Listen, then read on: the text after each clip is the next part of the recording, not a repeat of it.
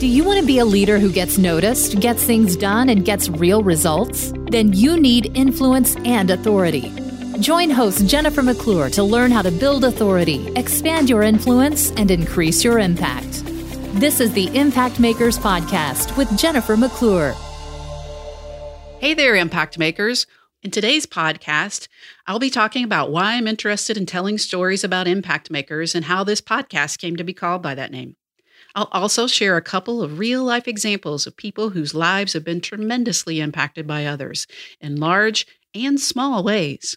And finally, I'm going to make the connection that I see between changing the world and what you and I do every day in our work and in our lives. So why impact makers? I guess to understand that, we have to maybe go back a few years, maybe a few years to even before I started my own business, when I was working as an executive recruiter, which was really kind of having my own business with inside another firm. I had to go out and build a brand and get people to see me as someone who could help them find and attract talent into their organization. And that was new for me. So I began to learn about building a personal brand. And then from there, also began helping others to see what that could do for them and their businesses and in their careers. But I also knew that I needed to have a purpose. I mean, why was I the best person to work with? What did I really bring to the table? And so, I always tried to connect with how I could add value and what was different about me. Then when I started my own business in 2010 as a speaker, I mean, that's a platform that people think typically about, that's a great place to make an impact or, to go out and help others. And it truly is. And I believe that. I mean, I definitely subscribe to I want to make an impact on at least one person in the audience. But, truthfully, my goal is I want everybody, even if it's a room of, 2,000 or 3,000 people, to be impacted by my message. My goal is to equip leaders to have more of an impact in their workplaces, to be the best leaders that they can be so that they can attract and recruit the right talent to their organization. So again, I kind of sometimes struggled with, I'm teaching good stuff. I'm getting good feedback. There are people coming up to me at the end of my programs and saying that I've made a difference or that I've had an impact on them. But I really wanted to connect with that difference making for me, I guess. And so, throughout the last 8 or so years of business, I've worked with various people. I've taken all the assessments. I've read books. I've, done a lot of work to really connect to that, Simon Sinek version of what is my why. And, from time to time, I've thought I've hit on it, but it's not really ever been anything that stuck for me until about 2 years ago. Well, about a year and a half ago. And I was actually driving to my home, my childhood home of Tennessee for the holidays, for the Thanksgiving holidays. And I was listening to a podcast of a sermon from the church that I go to here in Cincinnati called Crossroads Church. Now, whether you're a person of faith or not, this story hopefully still matters to you. But the truth is, I was listening to the sermon from my church, and the service was about sharing some of the stories of what had been accomplished as a result of a giving campaign that the church had been through a couple of years earlier called the Game Change Campaign. And I had participated in the Game Change Campaign, and there were 3 initiatives that were part of that campaign. One of those was to help end sex slavery in India through our partner, International Justice Mission. And that is something that I truly connect with and believe in. And so I had no problem supporting the Game Change campaign, including the initiatives that were here in my own hometown. But really, really was interested in what International Justice Mission was doing over in India, removing children and girls from sex slavery. And so during this message, which was in November 2015, I was listening, as I said, driving down I-75 on the way to Tennessee, and they shared some of the stories of how, the money that we had given had really actually done what we'd set out to do. And at one point, they focused on the work that had been done by International Justice Mission through the help of Crossroads in India. And I was just riveted. I wasn't watching this live, or even, I went back later and watched the video, but at some point they shared an interview from one of the girls who had been rescued from a home, and her life had been changed as a result of that. And I'll link to it in the show notes if you do want to go. I'll share the exact point in the video that you can go to and watch her story. But it's an amazing story. And I'd watched it again today so that I could share it with you. And I cried again because it's just such an amazing story of what people are out there doing to create impact in this world. So to share this one girl's story, her name was Anjali. And again, she was sharing her story in video, but I was listening in my car. And she talked about how when she was 11 years old, growing up in a very poor village and a poor family, a man came to their village and offered her family the opportunity for her to get a job as a maid to help support her and her family. So we think about, children being sold into sex slavery, and you can't imagine how that could ever happen. But this happens through, people basically lying to these families and offering opportunities for them to live a better life. And so they have to make a very difficult choice, and they do that in good faith. And ultimately, the person that told this to her family was a sex trafficker, and he took Anjali and other young girls from her town back to a brothel in a place called Sonajam, I believe, Sonagachi, India. And there she was put into daily sex slavery, where she would interact with 15 to 20 customers a day, doing exactly what you can imagine, how terrible that would be. And she shared briefly a little bit about what that was like, how scary and humiliating that was, just the trauma of all of it, and how she and these other children, girls basically 11, 12, 13, 14 years old, would stand all day. And again, 15 to 20 customers or more per day. And at some point, when she was 14, International Justice Mission volunteers came in, and that's a very dangerous mission for them. They actually risk their lives to be able to do this work, because obviously a lot of people have a lot of financial interest in keeping them from doing it, but they risked their lives and went in and rescued Anjali and I believe it was 16 other children from the brothel where she worked. Now, of course, the work doesn't end there. That's very brave, and then they have to take these children who have been in this situation for years. They're afraid. They've been told they'll be killed, obviously, if they, try to leave. And they're also told that, their families will be impacted if they're not doing this work anymore. And so then the work really starts for these volunteers as they bring these children back to aftercare homes, and they spend time with them by coming alongside them, working with them to kind of reprogram what they've had to do over the last 2 or 3 years and basically shut themselves off from the world.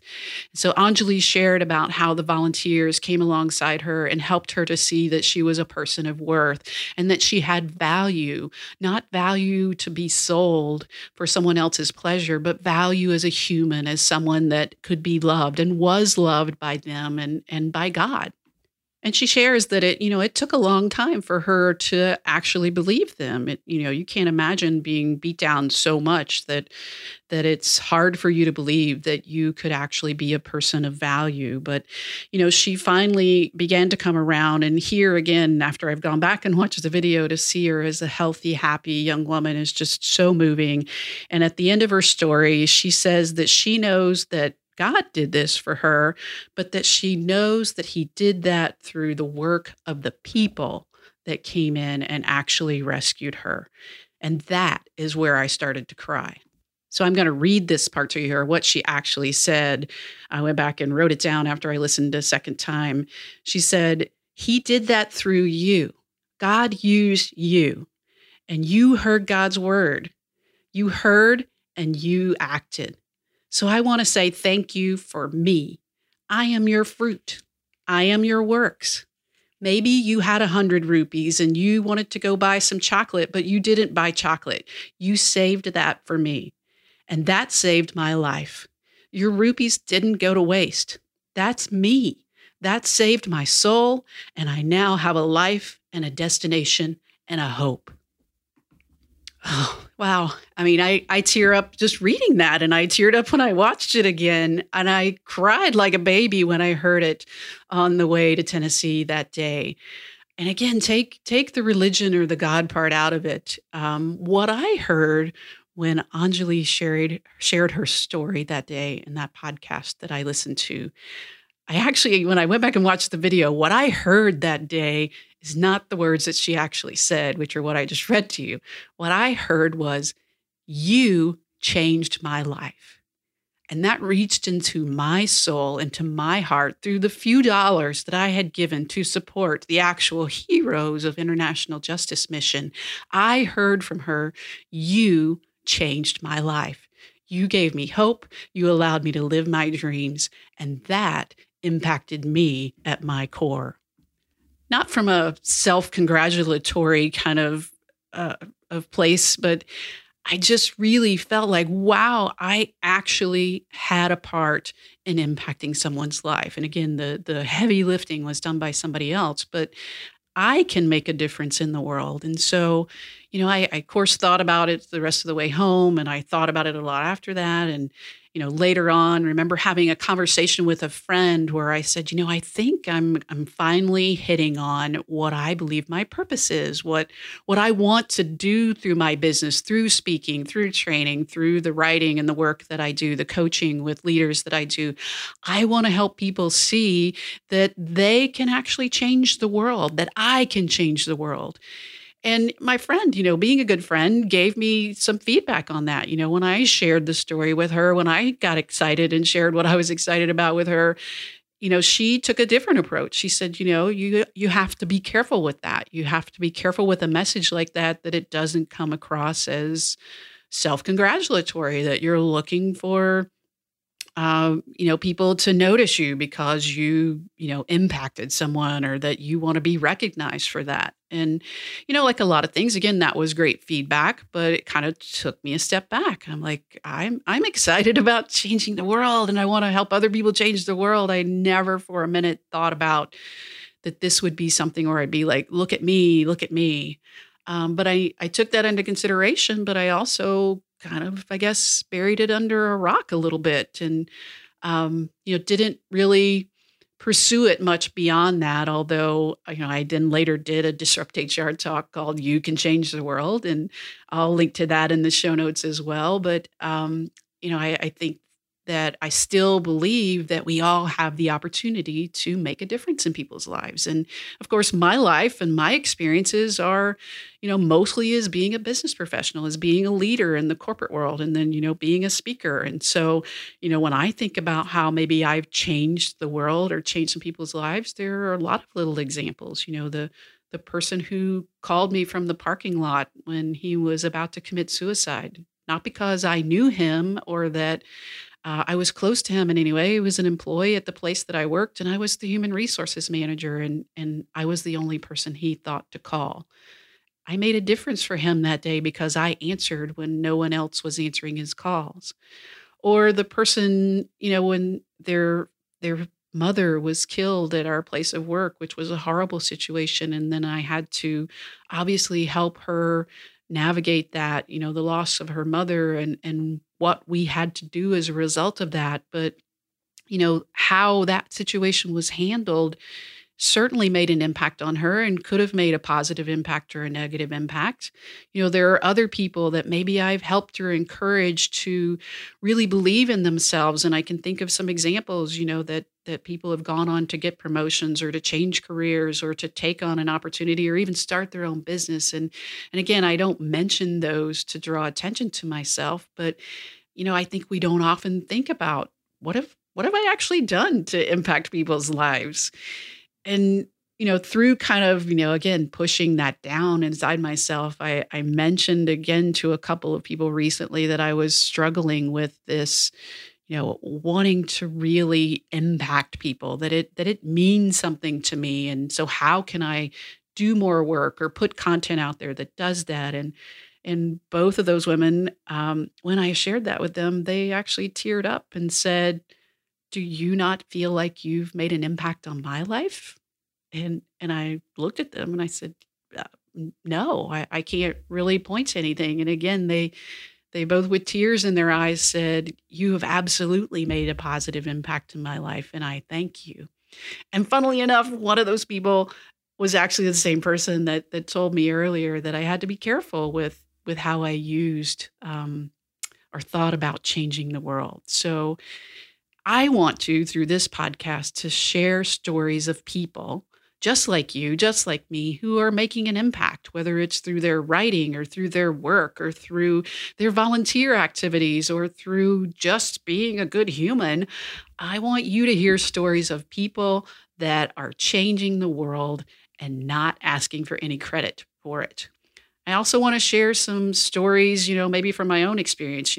There will be some episodes that will be interviews and maybe some where I'll do a solo episode and share something that you can do or some strategies or actions you can take to create more impact and, leverage the influence that you have as a business leader or as a business person or a volunteer or as a family member out there in the world. That's my goal with this podcast, and I want to help you see those opportunities. So I want to share another story with you. And again, this happens to come from another podcast that I was listening to of how someone was dramatically impacted in some small ways and large ways by at least 3 different people. And now they are a global life changer for others. Now, you may be thinking, Jennifer seems to listen to an awful lot of podcasts, and you would be right. I am in the car a lot. And, when I clean house or when I'm getting ready, I'm listening to podcasts. I don't know what you guys are doing, but I'm trying to feed my brain. Of course, I listen to some podcasts that don't really feed my brain as well. But this particular podcast was with Lewis Howes. And Lewis Howes has probably one of the most popular podcasts out there. I think it's almost always in the iTunes top 10. And I'll link to his podcast in this particular episode in the show notes. But I subscribe to Lewis's podcast. I don't always listen to all the interviews, but I noticed for this particular one that he was sharing on his social media accounts where I follow him. He kept sharing, this is one of my favorite episodes of all time. And he's done, I think, over 300 interviews with, celebrities like a Tony Robbins and, world changers and authors. And so he's got big time guests on his podcast. So to see him sharing, this is my favorite one ever, I was like, well, I definitely want to listen to this one. And the woman that he interviewed in his podcast was a woman named Tara Trent. And he mentioned this in the podcast right up front, and I saw it on his social media post as well. Tara Trent is billed as Oprah's favorite guest of all time. I mean, what better tagline, personal brand tagline could you get than that? Oprah's favorite guest of all time. I mean, Oprah was on TV for 25 years and talked to a lot of people. So you got to be something special to be called Oprah's favorite guest. So certainly I was intrigued by this. And, in listening to her story, obviously, I've been impacted by her story. So it certainly can see why she might be called someone's favorite guest. But let me tell you just kind of a brief story of what she shared in the podcast. And again, I'll link to the episode so you can listen to it if you'd like. It's a much longer interview. But basically, Tara Trent grew up in Zimbabwe. So in the African country of Zimbabwe. And she came from a long line of women who had been married very young before they could actually, figure out what they wanted to do in their own lives. She was actually exchanged for marriage for a cow. So as was the custom in her country, for the price of a cow at a very young age. I don't think she mentioned exactly what it was, but probably 11, 12, something like that. She was given away in marriage for a cow. Now, most of us can't relate to that experience, but that was her life. And by the time she was 18 years old, she was already the mother of 4 and was pregnant with her 5th child. Now, I've had 1 child, and I can't imagine. I had my child at 27, and I still felt like I was too young. I cannot imagine being the mother of 4, potentially 5, at the age of 18. But that's the way she found herself, and again, was very traditional in her culture. And At that time, her country was just coming out of it. Before it had been called Rhodesia and had been through a civil war and had come out of that civil war and just gained their independence and was now the country of Zimbabwe. And as a result, more people were able to come in and try to help some of the people who were living in poverty, et cetera. And a woman came to her town when she was the age of 18, pregnant with her fifth child, and was sitting around a campfire with a group of other women. And this white woman from the United States came in as a volunteer and sat down with the women there at the fire and asked them one question. She probably, I'm sure, had some other conversation, but Tererai mentioned this one question. And that one question that she asked these women was, "What are your dreams?" Now, to hear her share that line in her Zimbabwean accent is much, much more melodious than how I sound. But what are your dreams? What a great question that is. And so, the other women maybe shared some of their thoughts, but Tererai said she looked at her and thought, what are my dreams? Me, a poor Black woman, I'm supposed to dream? She said she didn't say anything, and the other women, began to share, and they shared their hopes about educating their own children or their dreams about remaining safe or having enough food to eat. So again, basic needs and wants. And the woman listened to their dreams, and then she finally turned around because Tererai had not said anything and had been quiet, and she said to her, "Young woman, why are you so quiet?" And Tererai said she wasn't sure what came over her, but maybe it was the way the woman looked at her or the way she kept nudging on her. But she finally opened her mouth. And when she did, she couldn't stop talking. She had some dreams and no one had ever asked her to share them. So she shared that she wanted to go to America. And not only did she want to go to America, but she wanted to get her PhD. And she said the other women around the fire were silent because they knew that not only was she expecting her fifth child, but she didn't even have a high school degree. But Tererai said the white woman from America looked at her and said, "Tererai, if you believe in your dreams, they are achievable." Again, how powerful is that? If you believe in your dreams, they are achievable. So Tererai ran to her mother and she told her that she'd met a white woman who made her believe that she could achieve her dreams. And this is where you might think, well, her mother's like, that's a crazy woman. That's crazy talk. Go back to taking care of your children. But here's an opportunity again where someone has an opportunity to make an impact. She said when her mother heard the news, she turned to her and said, "If you truly believe what this stranger has said to you and you achieve your dreams, not only are you defining who you are as a woman, but you are defining every life that comes out of your womb and generations to come."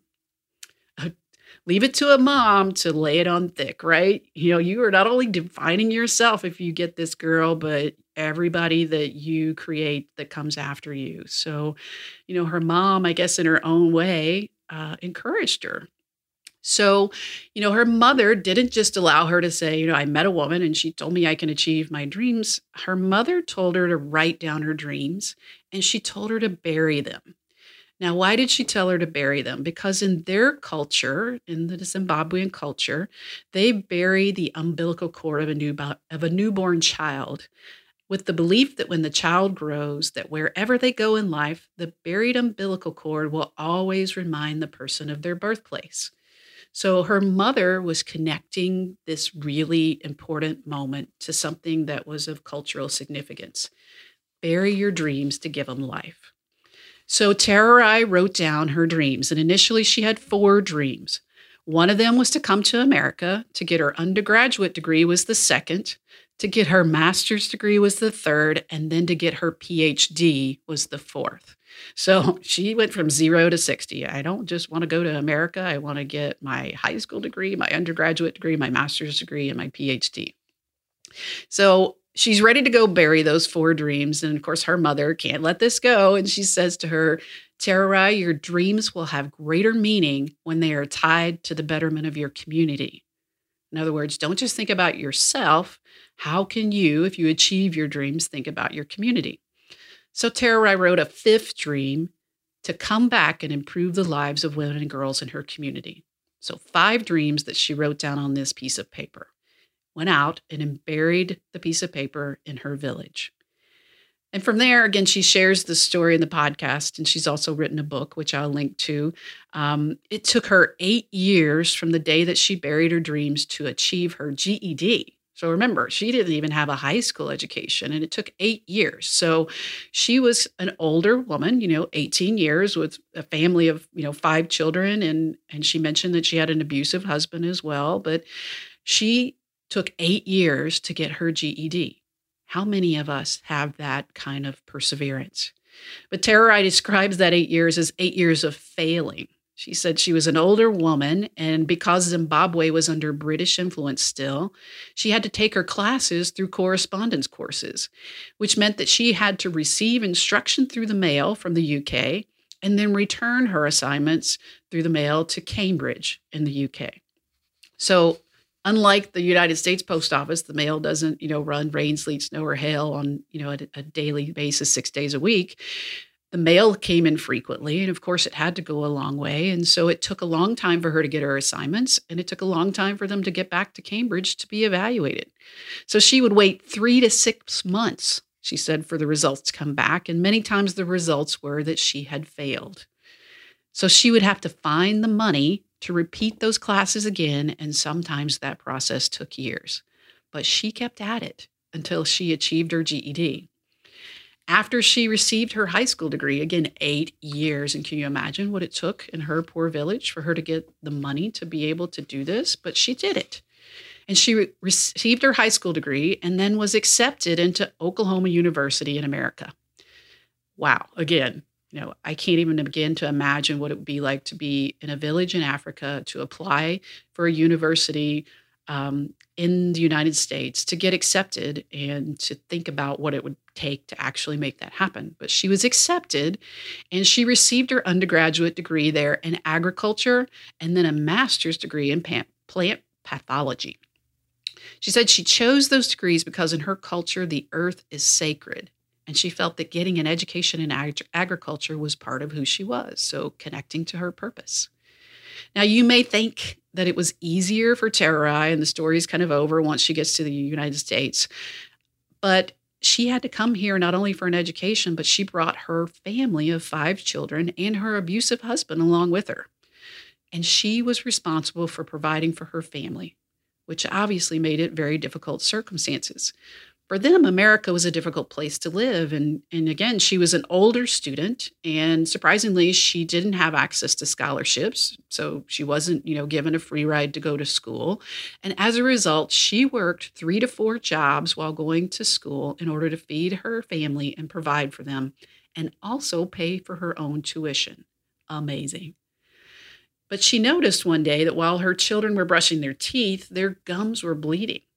And she realized that they were missing fruits and vegetables in their diet because those things were expensive, and she was feeding her family kind of the typical American diet of burgers and French fries. So she knew she had to do something better for her children. She went to the university and begged them for help.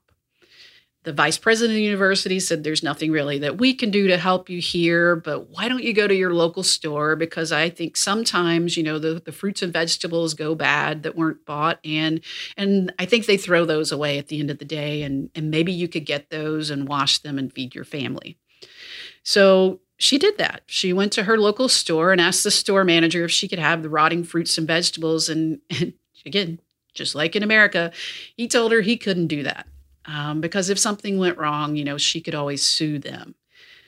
But fortunately, he did take pity on her, and he told her that he would take the rotting fruits and vegetables and put them in a cardboard box every day by the dumpster outside. And if she could get there by 4 o'clock, they would be there for her. But if she couldn't get there by 4, unfortunately, they'd have to throw them away. Now, remember, Tararai was working 3 to 4 jobs, taking care of 5 kids and her abusive husband, and she was rarely able to get there by 4 o'clock. So when she got there, most of the times the produce was already in the dumpster. But she retrieved them, washed them, and fed them to her family, and felt grateful for rotting fruit from the trash can because she knew that there were millions of children in Africa and other countries who were eating from trash cans fruit that no one had washed. At least she was eating from the American trash can, and that the fruit was washed. After she graduated with her master's degree, she felt that she needed to get a job before going to get her PhD because, it's maybe a little bit of time for a break. And she wanted to care for her children a little bit more than she'd been able to do while she was so busy going to school and working to pay for all their needs. So she applied for jobs, and she was ultimately hired by an organization called Heifer International, which is an organization that puts food in the mouths of hungry people all over the world, not only through helping them with food, but helping them to learn how to feed themselves. So it connected to, again, her purpose and her mission. So she relocated her family to Arkansas to take this job at Heifer International.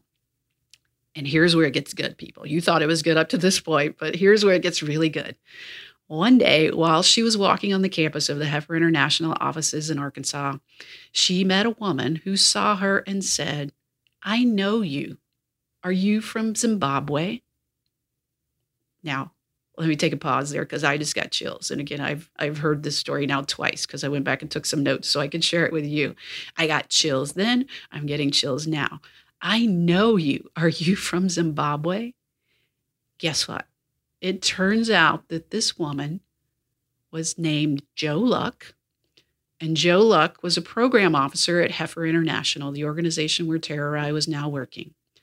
And Joe and Tararai had met over 14 years earlier back in Zimbabwe when Joe Luck had asked Tararai, "What are your dreams?" Wow. Imagine all of the forces at work in the universe. Tararai didn't even know the woman's name. In fact, she said she didn't recognize her. The woman recognized Tararai and remembered her from 14 years ago. So there wasn't like, come to America and I'll make sure that you get hired. This was by chance a meeting of two people who had met over 8,500 miles away 14 years earlier. Sometimes the universe does amazing things.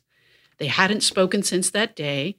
They didn't know each other's names, but she said, "I know you. Are you from Zimbabwe?" And she said to Tararai, "I know your dreams. You want to have a PhD." Amazing.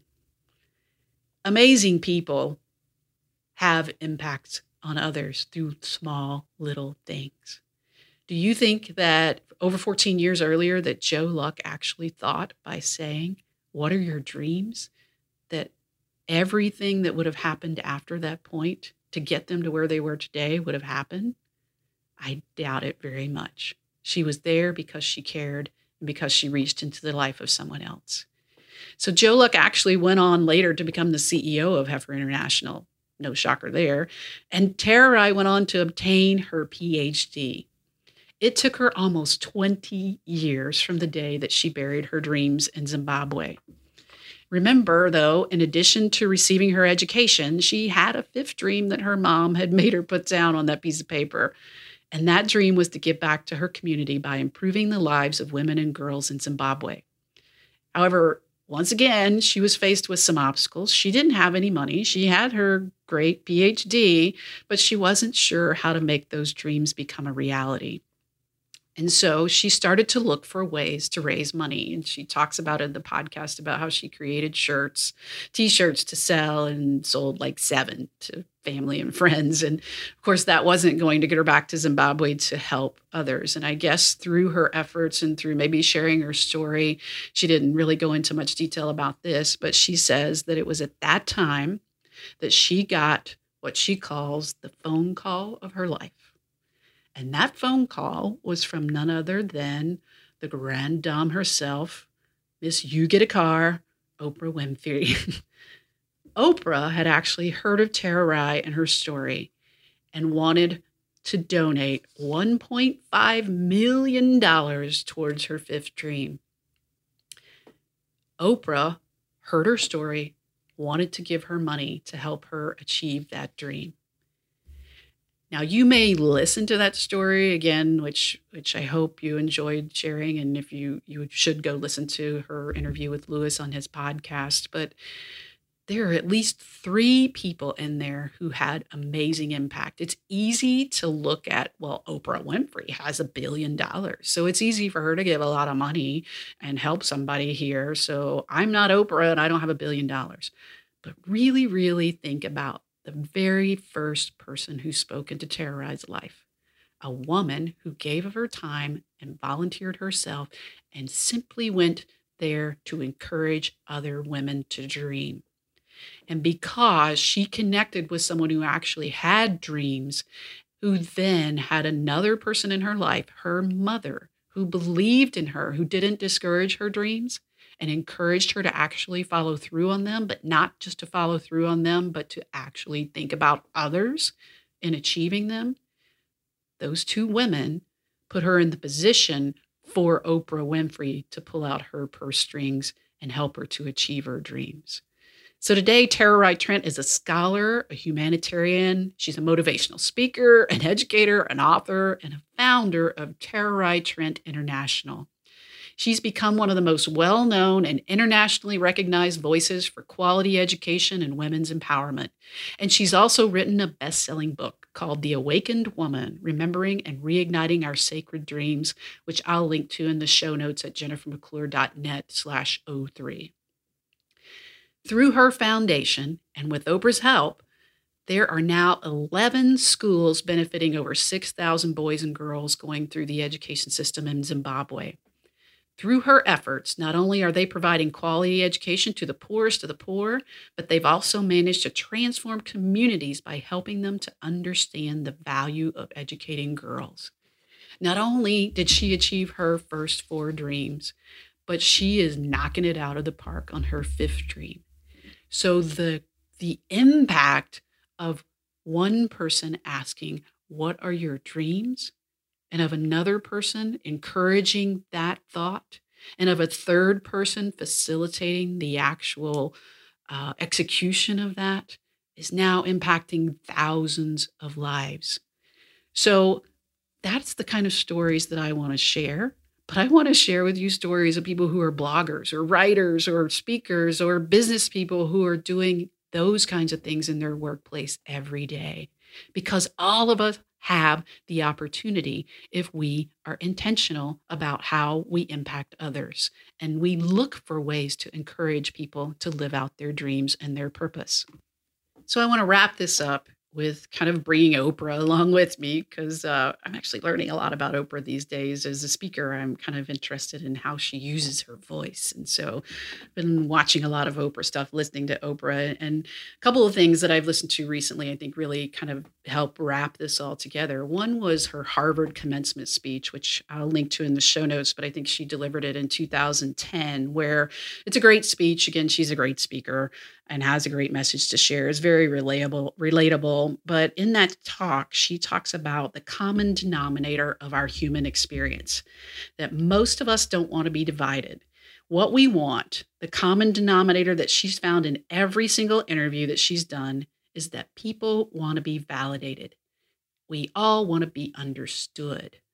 When you think about it, that's so true. And she said, I've done over 35,000 interviews in my career. And as soon as people come off the stage, everyone from Beyonce to President Bush to President Obama, they all say the same thing to her after the interview. They look at her and they say, was that okay?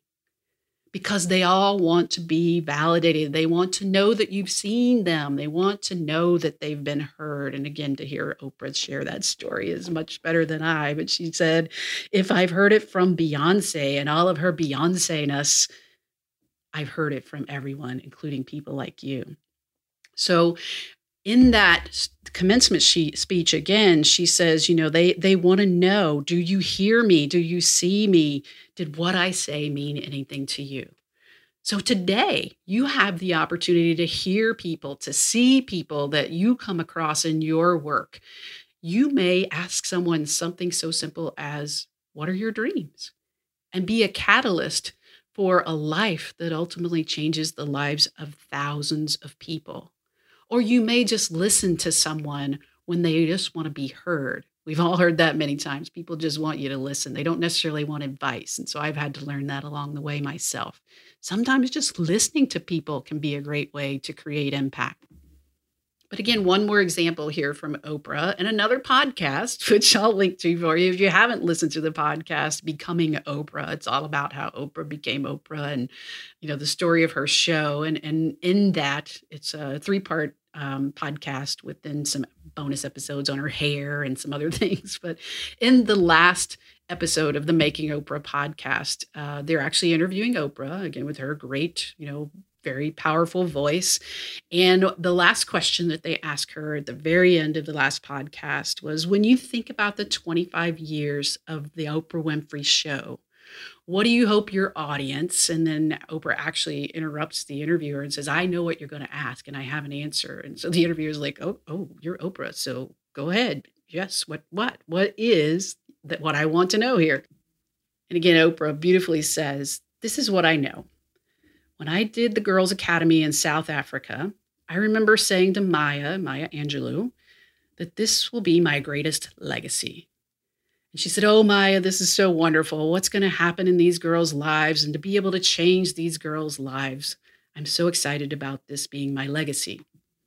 And she said, Maya looked at her and said, in Maya's voice, which Oprah does Maya's voice, you have no idea what your legacy will be.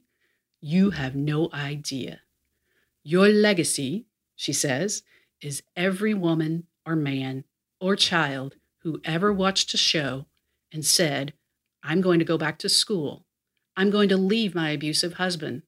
I'm going to find a way to not hit my child. I'm going to lose weight. I'm going to get my breasts examined. I'm going to get a new bra. I am going to start my own business. Maya told Oprah, your legacy is everybody who ever saw a show. And when you think about it, Oprah was coming into people's living rooms every day at 4:00 for 25 years. I didn't actually start watching the Oprah Winfrey Show until I got a TiVo. So I caught the last 3 years, but I do, know that she certainly impacted me and impacted the lives of many others. But that's, very powerful what Maya said to her. Your legacy is everyone who has ever seen a show. And then Oprah finishes it with, she says, to this day, there is nowhere that I can go that somebody doesn't come up to me and say, thank you. And it makes her want to cry. She said, somebody will come up to me and say, thank you. And that happens to me every day, everywhere I go. And she said, that connection is deep because I intended it to be. Now that part got me. That connection is deep because I intended it to be. Through this podcast and through the work that I do, I want to be intentional about having an impact on the lives of others through small ways, and maybe every so often in large ways. And through my work in this podcast, I want to encourage you to really be intentional about the impact that you can have on the lives of others. You don't need a TV show. You don't need $1 billion. You don't need to be Oprah Winfrey. You could be someone who says, what are your dreams? Now go forth and do it. So I look forward to talking with you further and sharing stories on the Impact Makers with Jennifer McClure podcast. In the next episode, I'm actually starting with one of my very best friends, a person who has had a lot of impact on my life, a writer, a speaker, and a consultant business advisor, my friend, Laurie Rudiman. So I hope you'll join me for the next show of the Impact Makers with Jennifer McClure podcast, so you can learn how Laurie has impacted me and I think impacted the lives of many others, so that you can maybe take some of those examples and apply those in your own life. Thank you for listening and have a great day. What is your dream? Are you ready to learn how to increase your impact and influence to make a real difference in the lives of others, just like the stories you heard today? If so, you should subscribe and leave a review. We'll bring you weekly content that will help you be the impact maker you were meant to be.